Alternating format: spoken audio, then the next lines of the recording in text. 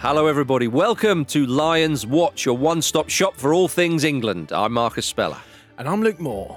After UEFA's announcement that countries will be able to take a 26-strong squad to the Euros, this week we're asking which fringe players could capitalise. And while Phil Foden continues to sparkle at Manchester City, we look at just how important he could be for England. Plus, we take you back to those halcyon 67 days under Big Sam and the start of a brave new world under Gareth Southgate.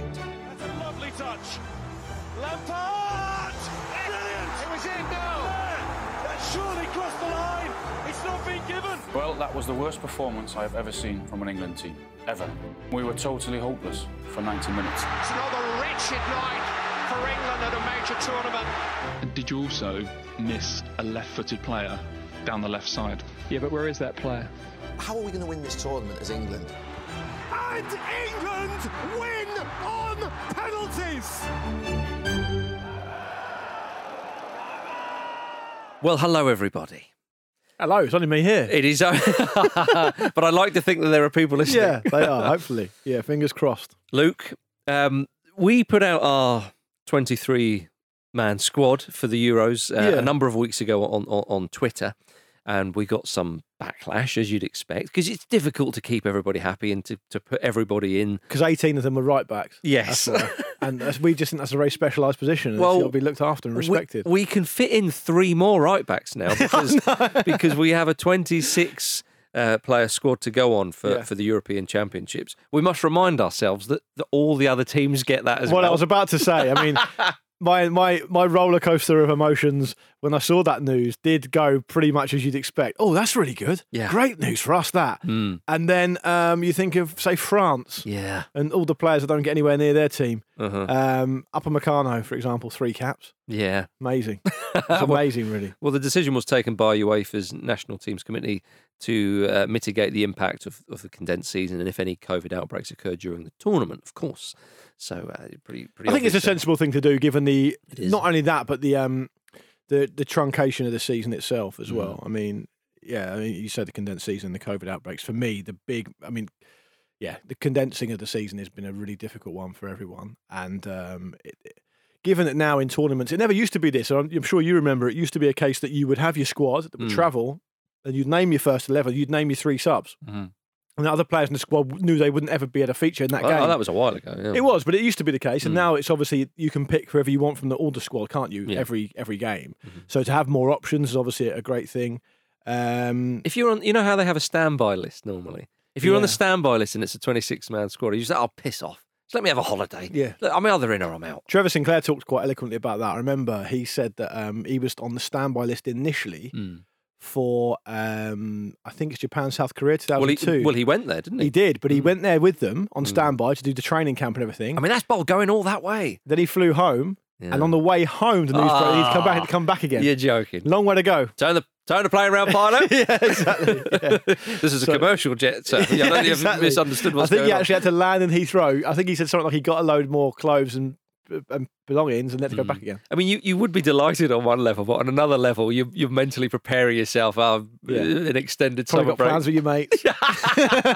Although you would shelve them, wouldn't you? Yeah, it's true. Well, would. at least this summer they haven't got too far to travel, have they? So. True enough. In that 26-player squad, are we going to see an extra goalkeeper? I don't think it's named, is it? I don't think because do you remember the North Korean team tried to pick a striker? Yep. And they got admonished for it, and it was I don't know if it meant they changed the regulations, but I know that for sure now you have to have a nominated keeper situation. That's right. And it can't be seen as just a regular player's position. Yeah. So Phil Jagielka's not getting in, is what you're Sadly saying. not. I don't think, So no. who do you think is going to benefit then from this? Because we tried to pick our previous squad, which we put out on Twitter, as I say, a number of weeks ago, on who we think, and we left out Grealish because we thought he might be injured. Yeah. But let's just talk about everyone's fit and not worry at this stage too much about the injuries. So we think Grealish would probably be in it. I mean, even if it was 23 and he was fit, we think he would probably be in it. But the players who you think may have missed out on a 23, but could get in on a 26. Any players leap to mind? Well, I think you. Well, it does. It get quite clearly, and obviously, it gives you options. I think it's beneficial for England because for the first time since I've been old enough to remember, I don't think there's been so much debate around the players that we would take just because we've got so many options now. And so it's come at a good time for England. Now, of course, it's a benefit to every single team that's qualified for all the obvious reasons, but actually it is by definition more beneficial to the bigger nations because the small nations don't have the depth of players. So we remember the thing with Northern Ireland in Euro 2016 when they were only picking from almost like a comically small pool of players anyway. So an extra 3 for them may not have been as much of a benefit. For England here, it clearly is a benefit because you've got players that are on the fringes, players like who are good players and they're versatile players. Some of them like Bukayo Saka, who's at the time of recording is just put another good performance for Arsenal and has played in a variety of positions. And he's 19, so he's super energetic and he's quick and all that kind of stuff. You want to make a difference potentially in a tournament, so he could absolutely benefit. And some people may well have him in their 23 anyway. They may do, but I think that would be a stretch though. Could be at this point, and especially with Chilwell and Shaw having strong seasons as well down that left side. I know he's a slightly different. He's a different player to them, but But it's certainly come at a good time for a player like him because it's a much more interesting conversation for 26 players than it is for 23, right? So you've got players like him. You've got James Ward-Prowse, who's on the edge, who you think will probably go anyway. Well, he was meant to start against Poland, apparently, when they won 2-1 at home. That's according to Calvin Phillips. Yeah. So you would suspect if he was due to start that game and he played against, was it Albania? They won 2-0 away. He came on in that game. So I think that he would be one of those players that some people wouldn't choose for a 23. Other players, well, I'm not sure. 26 could stretch to him. Yeah, and then the other bring him on for free kicks, maybe. Yeah, right. The other thing for me is I personally think it's interesting around forward players because we talked about this. I think the week before last, or maybe even a bit last week. I think it was last week when Harry Kane picked up. Or at the time of recording, was still injured. The interesting debate around what you do if you don't have Kane, and we talked about players going beyond him and how he drops deep and all the rest of it.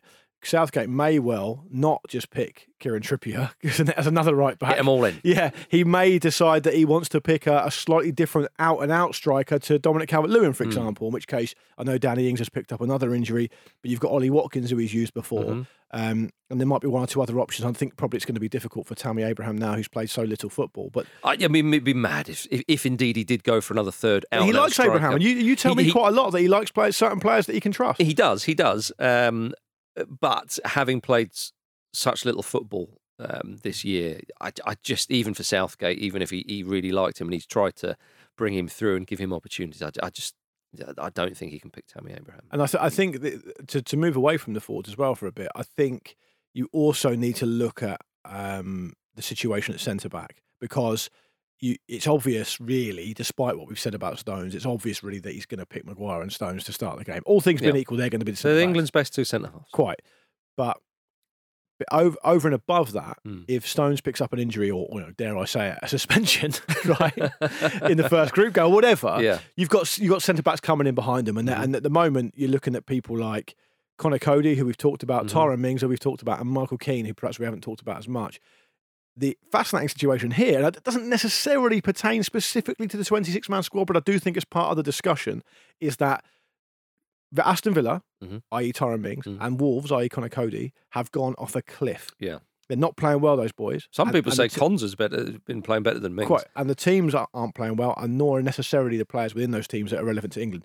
At that point, you've really got to start thinking about Michael Keane because he's performing at a higher level, both at club and individually at the moment, I would say. You know what you're getting with Keane? Yeah. He's played for England a number of times and he's got caps and he's also a threat from set pieces as well, which is not the number one thing. All things being equal, you're only ever going to use two centre-backs at a tournament, right? Yeah, 3 at most. Yeah. So you think that he will just take 4 centre-halves? He won't use this as a chance to bring in a fifth? Well, I don't know what he'll do. I think what we should say is that, obviously we don't know what Gareth Southgate's going to do, but what we have done is we've reacted to the news about 26 players and we've updated our squad based on improvements, news on injuries, form, and the updated and increased squad size. And we'll put that up on social media by the time this comes out, so people will be able to see that.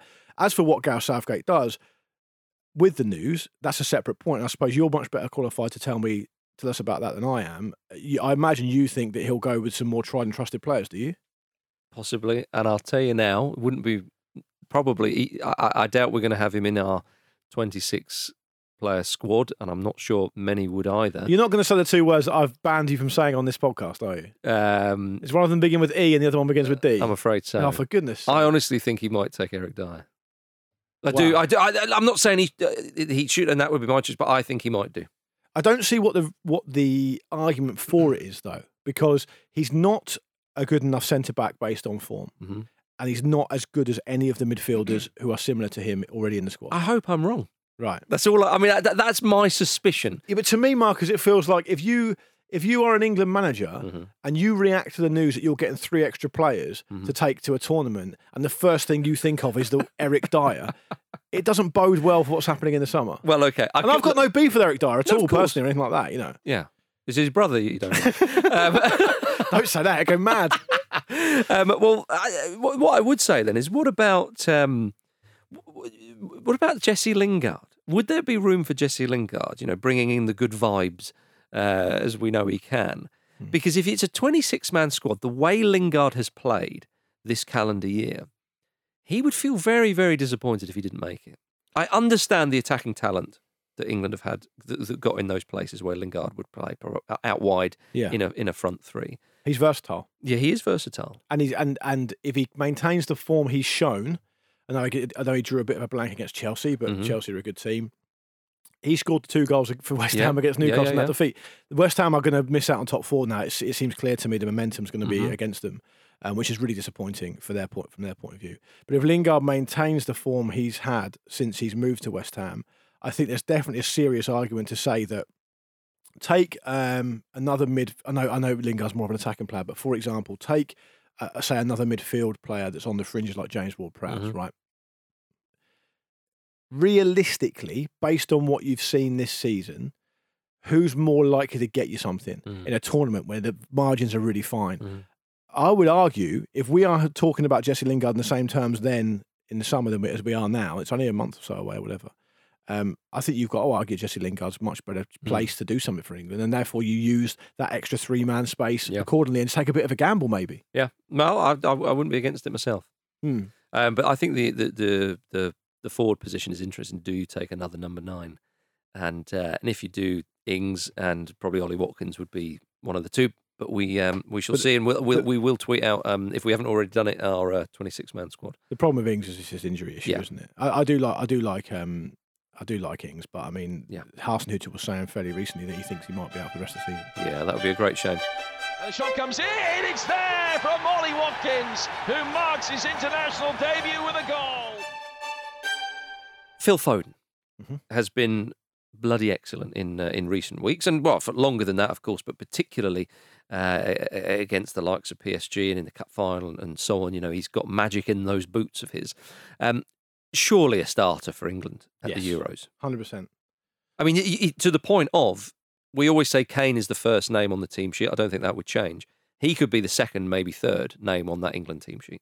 I think when you talk about the best players in the world of his age, and people have traditionally talked about Haaland and Sancho and even Mbappe, who I understand is a little bit older, I don't see any reason at all why Phil Foden isn't in that conversation. I think you have to. The way he played against Dortmund, against a couple of those players, he's been unbelievable, and I think the most exciting thing about him is he hasn't actually reached his ceiling yet. And look, he won't. If he starts every game for England and England have a disappointing tournament, he's not by any means going to be the first world-class player, English player, to not be able to do it at international level for lots of different reasons. So let's spare him that kind of pressure. But if he can replicate anything like his club form for England, look, it's not an exaggeration to say that he could be the player of the tournament. He could make the difference. He could do it. Well, he could. I mean, he's definitely got it in his locker. I know what you mean. There's no way you can have a discussion at this point in time about the best players in the world under 21 and not include Phil Foden. And I know, I agree. When you say he could be the player of the tournament, that would also be dependent on some of the players playing further behind him, pulling their weight and doing their bit. I'm not suggesting he's going to do like a Diego Maradona or whatever. But you know what? One of the things that's actually interesting about England now, and this is a bit of an obscure point, but I hope I can get it across pretty well, is that in the past, you've got a lot of big characters, a lot of big players. And although they play in different positions and are responsible for different roles for England, they all kind of want to be the main man in their own way. So if you go back to when we first started this series of shows and we talked about 2010, look at the players you've got. I know Rio Ferdinand had an injury, but if you include him, because he was at the squad for a bit, wasn't he? And he went home. Terry, Ferdinand, Lampard, Gerrard, Rooney, these massive characters, right? Yeah. Now, they play different positions, they're doing different things, but are any of those players realistically going to have humbled themselves to say, do you know what my job is here? It's to set things up and to let someone else do their bit, right? And England now has got a much greater team spirit, we're led to believe. Everyone says it. The ex-players we've spoke to, the journalists. That's definitely true. Yeah, fine. So if the other relevant players can humble themselves and set Phil Foden up to be able to affect the game in ways that he's shown consistently for Man City this season, I don't know. I'm putting it this way, right? There's a lot of other factors, but I don't know if many other players in other teams that we'll play against will be able to deal with him. And that's the most exciting way I can describe it. If Foden's on his game and he's playing at 10 out of 10 and the other players are setting him up to be able to affect the game, I don't know what other players can live with him on the opposition team. I genuinely don't think anyone can. Oh, yeah. Because he can do everything. He can pick the ball up on the half turn. He can go past the player. His technique is incredible. I remember someone saying the other week, I can't remember who it was now, saying they were watching him in the warm-up for Man City, and his finishing was the best in the team. He can do all of it. So if he can get into that position where he can be enabled to do that, other teams are going to be worried about him, and I don't know if that happens very often in the England team, because I think that a lot of other big nations in tournaments think, yeah, but it's England, it'll be fine, because they'll shit themselves or something will go wrong. And that, I don't know if they can justify saying that about someone like Phil Foden. So we should be very excited. He can also play in a number of different positions, play far forward on the left, which is great if Grealish isn't going to be available. Because that's Grealish's best position in my opinion. Play a bit deeper. He can play in the middle. He can play as a false nine, which England won't play, but it's still relevant to say that he can do it. So yeah, it's a fascinating thing. What do you think about him? Oh, you're getting me going here. I'll tell you what. Imagine if Southgate set up like Guardiola's Man City. Just do exactly what they do. Yeah. No, I think I agree. And I think Foden, he doesn't look like the type of chap who would let pressure get to him. But we certainly have to be careful because we've the media in this country, of which I think we're sort of a part of, although we try and keep on sort of a safe distance. I'm just saying he's a good player. Yeah, that's it. Yeah, you said he could be player of the tournament though. Yeah. But I do. I think he's absolutely crucial, and I think to have a player like that, I know other countries. I'm sure Spain fans and whatnot will be going, oh, blimey, we've had a load of these. Well, we haven't. Well, what we should be doing is thanking Guardiola for it, by the way. Because, of course. Because the conversation a year ago was like, when's he ever going to play? Yeah. Well, you wouldn't have learned those skills at the old FA School of Excellence, would he? No.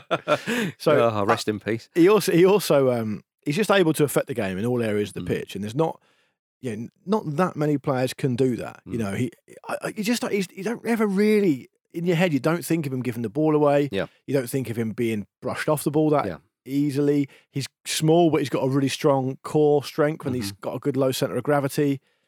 He can do everything. He can do absolutely everything. And that's where I think the humility comes in for one or two of the other players, because if Foden does play off the left, which I suspect he would do, because I think Southgate still fancies Sterling on the right side there. And if not Sterling, then maybe Sancho. And I get that. I don't think too many people would have a problem with that. But if he does play on the left, he likes to drift around. He likes to go here, there and everywhere. And you want him to be able to do that. Who's going to play the left side of a central midfield, or depending on how they line up, whether it's two in front of the back, four. Well, Rice has played there before. Exactly. And Rice, someone like Rice or Henderson, or maybe even Bellingham, they're primed for that role of, okay, you do your stuff, but don't worry, if anything gets past you, I'll be there to kind of mop up and whatnot. Yeah. And the left back, whoever it is, Chilwell or Shaw, you would think, are good seasons, good engines, and you want to get the best out of Foden. Definitely, and I think also, I think you're absolutely right, and I think also the idea that excites me is if England play a three up front, they've got a different number of options of players they can pick.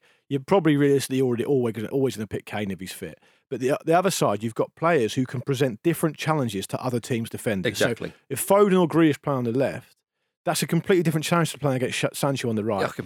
Or Sterling. If you switch them, there's no reason you can't switch them. Yep. There's lots of options you can make. So going forward, if England can set themselves up and give themselves a platform to attack, then it's a very exciting thing, and Foden is a massive part of it. Foden wants another one, gets another one. 4-0. 2 for Foden. And it's about realistic now on the scoreline. Well, that was just lovely, wasn't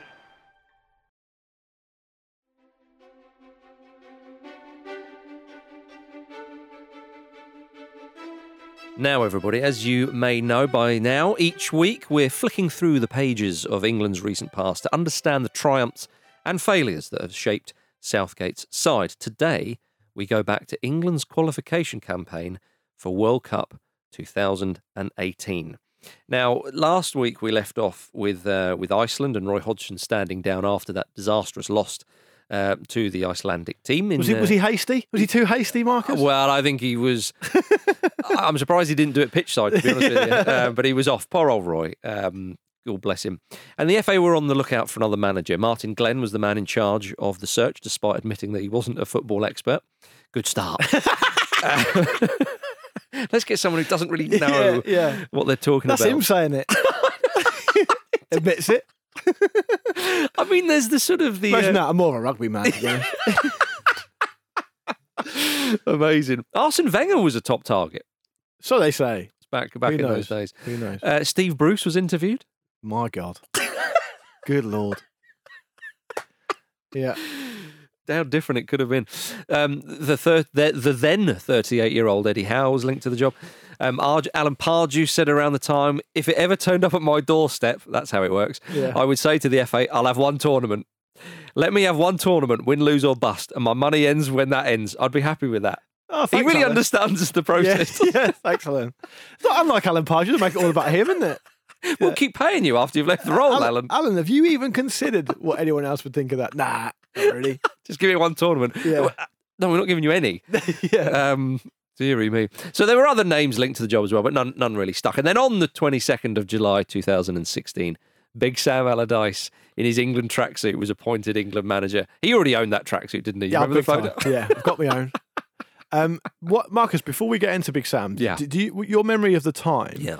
When I was going back over this, and I can't quite remember how I felt at the time, because I think I did that thing that most people listening to this show would have done after England lost to Iceland, which was in the same. I mean, it was only a matter of weeks before Big Sam took over between those things. It was the same summer. Yeah, and so it happened very quickly. I think I was still suffering the fallout of being pissed off about it. So I don't remember too much about it at the time. But when I look back over it, did the research, it felt to me like they just didn't really know what they wanted or what they were doing. Yeah. And there was no real plan, as usual, at that point. Is that roughly your kind of memory of it as well? Yeah, I think it was. I mean, it's a difficult one in international football, of course.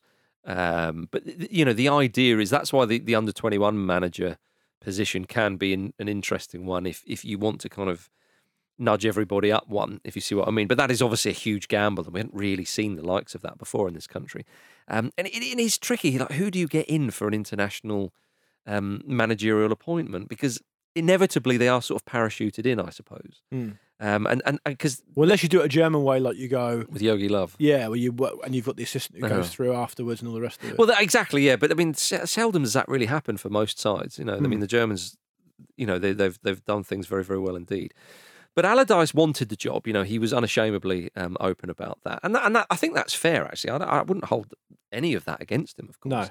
No, and to be fair, I was pleased for him. You know, when he had that massive grin on his face when he was wearing the tracksuit, I did think to myself, I think this is the best of a bad bunch, I suppose, or a realistic bunch. I think there's definitely an element where you'd be churlish and a little bit petty. Yeah. You weren't to look at a person who'd worked really hard all their career to get to this point, which is naturally the apex of a managerial career if you're English, you know, for 99% of people. And I think you'd be, you know, a little bit petty if you were to begrudge him it, because regardless of the paucity of other options, if you want to go down that road, it was still, he's given the job on merit. You know, at the time. Again, you think about it at the time, England had just lost to Iceland. Yeah, they'd had a really bad campaign, and the previous World Cup, They'd gone out in the first round. So it wasn't as if, oh, well, hang on, can he manage these players? Can he? Hodgson was a similar type of manager, never really managed a big club in England, Liverpool, as in he'd never established himself as a top 4 or top 6 kind of manager. In fact, and I don't think any English manager has really. Harry Redknapp I don't think you'll get in trouble from Liverpool fans. I think they want to forget that. I'm sure, yeah. Just wanted to make the point that Liverpool are a big club for crying out loud. But again, I think they've made that point without me having to. With Allardyce, as you say, he has worked hard. And I thought to myself, Allardyce, maybe at tournaments, you'd expect England to qualify for tournaments. Sometimes against better opposition, we'd seen his sides be a little bit frustrating for better teams to play against. So I thought, well, actually, if he brought that to England, that's where we are right now. Mm-hmm. And I thought that might be it. But of course, 67 days later, we know what happened in Wings restaurant. He was recorded saying certain things and blah. Yeah, and he was gone on 67 days later. He left the job. And by that same token, we talk about the road he took to the apex of his career, and he was totally in control of that, and he deserves the credit for getting there. But he also deserves the blame for coming out of that. Well, this is it. So soon very, afterwards. very That's silly. on him as well. It is on him, and he had one game in charge. England a 1-0 win away to Slovakia. Obviously, they'd drawn with Slovakia in the Euros, and it was a very, very late injury time winner. But England were poor in that game from Adam Lallana. They were poor, and I would have been. Just for kind of intrigue's sake, I would have been interested to see what Allardyce would have done with the side and how he would have motivated them. But I fear that his kind of maybe more old school methods, I don't know. I mean, he certainly does instill a bit of confidence in players. We know that with sides who he's helped get out of relegation scraps and so on. But I just wonder for some of the top talent in England when they're playing for Manchester United, Manchester City, Arsenal, Spurs, all the teams who were in the ESL, all that kind of stuff. I just wonder if it would have worked. On reflection, it was a silly thing to do, but just to let everybody know, I sort of helped out what was somebody I'd known for 30 years, and unfortunately it was an error in judgment on my behalf, and I paid the consequences. I think you can make quite an interesting comparison with Sam Allardyce and the manager that followed him, which I know we're going to come on to. By looking at it through the lens of Wayne Rooney. Now, Big Sam lost his job as the England manager because he made some poor decisions about how he conducted himself. Now, we don't need to go into the detail of that because he's been quite litigious about it in the past, but also because he came into the job, Marcus, if you remember, £3 million a year plus bonus, talked about how it was a dream come true, all the rest of it, and then he set fire to it himself, right? So he's got to live with that. That's his punishment, whatever. But if you look through the lens of Wayne Rooney, you can at least get a good insight into what Sam Allardyce would have been like when compared to Gareth Southgate. Gareth Southgate took a very positive decision about Wayne Rooney pretty early on in his managerial career in a difficult, what is undoubtedly a difficult situation. Yeah. And England have got such a cult of personality anyway with players like Rooney, Beckham. Well, going all the way back to talismanic, complex. That Southgate makes a very positive decision. I know you're going to come on to it. Big Sam didn't do that. No. Sam Allardyce was the manager. The game that England played when Sam Allardyce was manager, that sole game, Wayne Rooney became the most capped outfield player in England's history. Right after the game, Big Sam asked what role Wayne Rooney was playing in that game, which they put in a pretty poor performance, and they only kind of got out of jail. And I think back down to 10 men as well. He said, "This is the most decorated outfield player in England," talking about Rooney. "It's not for me to say where he's going to play." Yeah, there you are. That's not really the most inspiring thing to hear from an England manager about a player who's coming to the end of his career. And we'd been sort of burned with that with some of the bigger players in the past. Well, I've got to pick this player. I've got to pick that player. Yeah. So we move on to Southgate, and Allardyce loses the job. Southgate was quickly called up to take charge of England's next 4 games, which were a few World Cup qualifiers and a friendly at home to Spain. Southgate had previously stated that while he'd liked the senior job one day, he felt he wasn't ready for it now. I mean, really, Southgate probably thought to himself, I'm enjoying the England under-21 role. I'm kind of relishing that. I'm building something there. And to be honest, we know the poison chalice that is the England managerial position, and he probably thought, I could do without it. Yeah. And if I do get it, maybe just let me enjoy the next couple of years, Yeah. But roughly 2 weeks after the 2-2 draw with Spain, which England threw away a 2-0 lead, but it was a bit more encouraging, you could argue, Southgate was appointed England manager. And essentially the FA, having scrambled around for so many years trying to find somebody and obviously landed on Allardyce, albeit for a short while, basically gave the job to a man who didn't really want the job. Yeah. Seemed to be a new approach, but it was an interesting one nonetheless. Well, spoiler alert, he's still in it. Exactly. Yeah. At the time of recording. No, he's still. Jordan Henderson said of it, the manager has been brilliant. The players have got on really well with him. He gives responsibility to the players and he listens. Now, I understand players are they're not going to go, well, that's a bit of an underwhelming appointment. But that quote is interesting. If you're a football fan, you should be absolutely cynical about players giving quotes like that about managers they're playing under. There's always an agenda for it. But in this case, I think you can probably say, well, look what's come along after that. Yeah. Look at all the other evidence and associate it together and see that actually that does appear to sound pretty spot on, actually. And do you know what? A lot of people thought Southgate was a bit mealy-mouthed and a bit weak. He seemed, I don't know if it was mealy-mouthed, Mark. Not mealy-mouthed, sorry. He felt a little bit like he didn't necessarily have the steel that we assume was needed. Okay, yeah. I actually liked Southgate straight away. I know it's easy to say with hindsight. Go back and listen to the old recordings. But he was very boring weekend, wasn't it? Yeah, we're very boring. Yeah, goodness knows, still a pandemic, I suppose. But he was very realistic when talking to the media, very open and honest, and quite wise. The way he spoke about England, and I just thought he gets it. Whereas previous managers, right, I'm here now. I'll sort this out, and I'm going to do this, and which is what we saw with Capello, a little bit with Allardyce, and I thought with Southgate, I thought. Yeah, he gets this and he's really going to have a think about this. And really, it's a free hit for him. No one was really touting him for the job that much, certainly not the public. And as we say, he seemed to be the only person on hand who would take a massive wage, well, not a wage cut, but he wouldn't be on the vast sums that Capello was on and so on and so forth.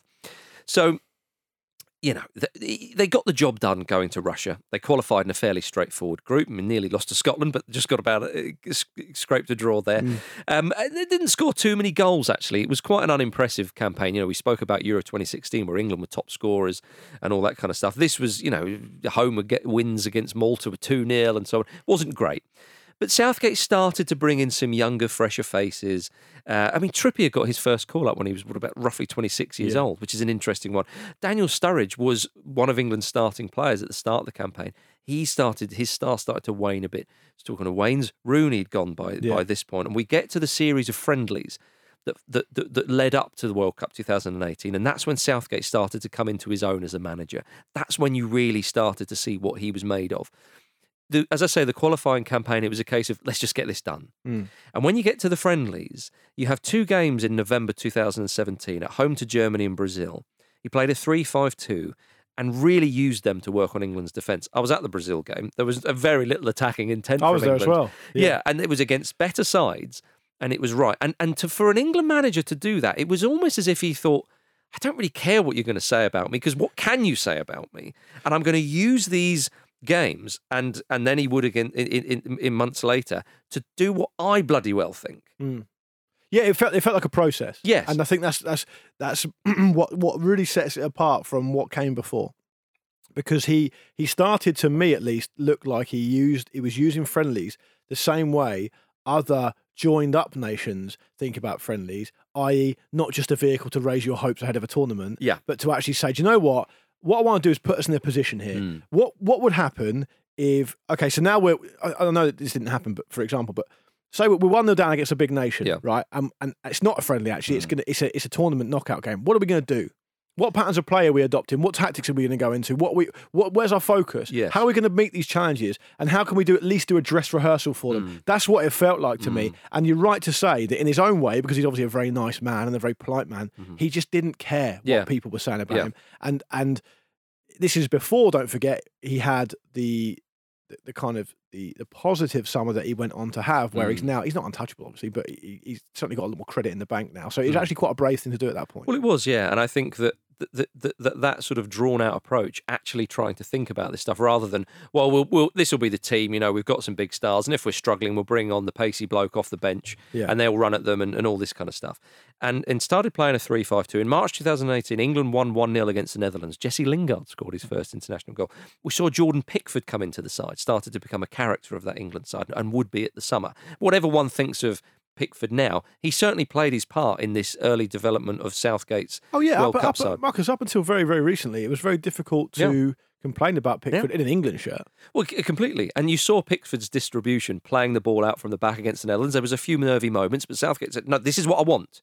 We have to try and... Because if we just go and prepare over the cracks like we always do, this is how it's going to work out. And this from the BBC Match Report of that game. Southgate's team selection raised eyebrows in a defensive context, particularly his use of Walker in a three-man defence rather than his accustomed right-back position. It worked for England at the World Cup. I understand you could say the goal of Croatia in semi-final and so on. Also, Marcus, at this point, you need to give credit to Steve Holland. Yes. Who everyone says is one of the best coaches around. A lot of players say that he's the best tactical coach and just straight. He's definitely coach. played his part. Yeah, they play under, and I think they seem to be a great combination. Southgate doing the kind of man management, the kind of the face-to-face stuff, and Holland being the real brains on the coaching side seems to work as a nice combination. And the reason I say that, by the way, is because I wouldn't be surprised at all if the idea to have Kyle Walker there, because people talked about how Southgate played like that under Venables in the Euro '96, which of course he did, and I imagine though that was more of a back four though. Usually it was a back four in Euro '96. There was times where there was a bit of a tinker, but that's. But I think I'm right in saying that Venables did. For England, he did, yeah. Did he not use Stuart Pearce there? Well, I mean, Venables influenced Steve McLaren for that ill-fated game away in Croatia when they played 3-5-2, and it was a very unpopular decision to make. The point I was just going to make is that Southgate, that people were making the link at the time between playing Walker in a back three as a fullback, and so that Southgate experienced that. Yeah, he played, but I wouldn't be surprised if Holland was the guy who did the detail on that. Yeah, exactly, yeah. And England played 6 friendlies leading up to that World Cup. They played a back three in all of them. And this is where we see John Stones starting as well. This is where the players that are playing now are really beginning to take shape in Southgate's side, and he's building it. And really, he was the first England manager to properly go for a back three since Glenn Hoddle in 1998. And in this country, despite Antonio Conte and 1 or 2 others playing with back threes to some aplomb and so on, it was seen as, oh, no, what on earth are you doing? But again, that kind of free hit he had, he thought, no, I'm going to bloody well do this my way. And we need a back three because we're a bit dodgy at the back. It will give us defensive stability. It will give us something to build on. And it all was very, very interesting going into the World Cup. But it also helped lower expectations because people didn't think much of the system. They didn't think much of Southgate. And they thought, well, as we get out the group and then we'll see how we get on. And we'll talk about World Cup 2018 next week. Look forward to it. Very much so.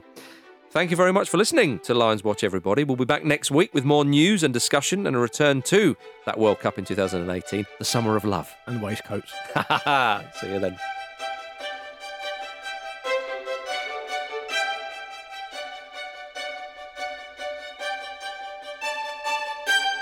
This was a Stakhanov production and part of the Acast Creative Network.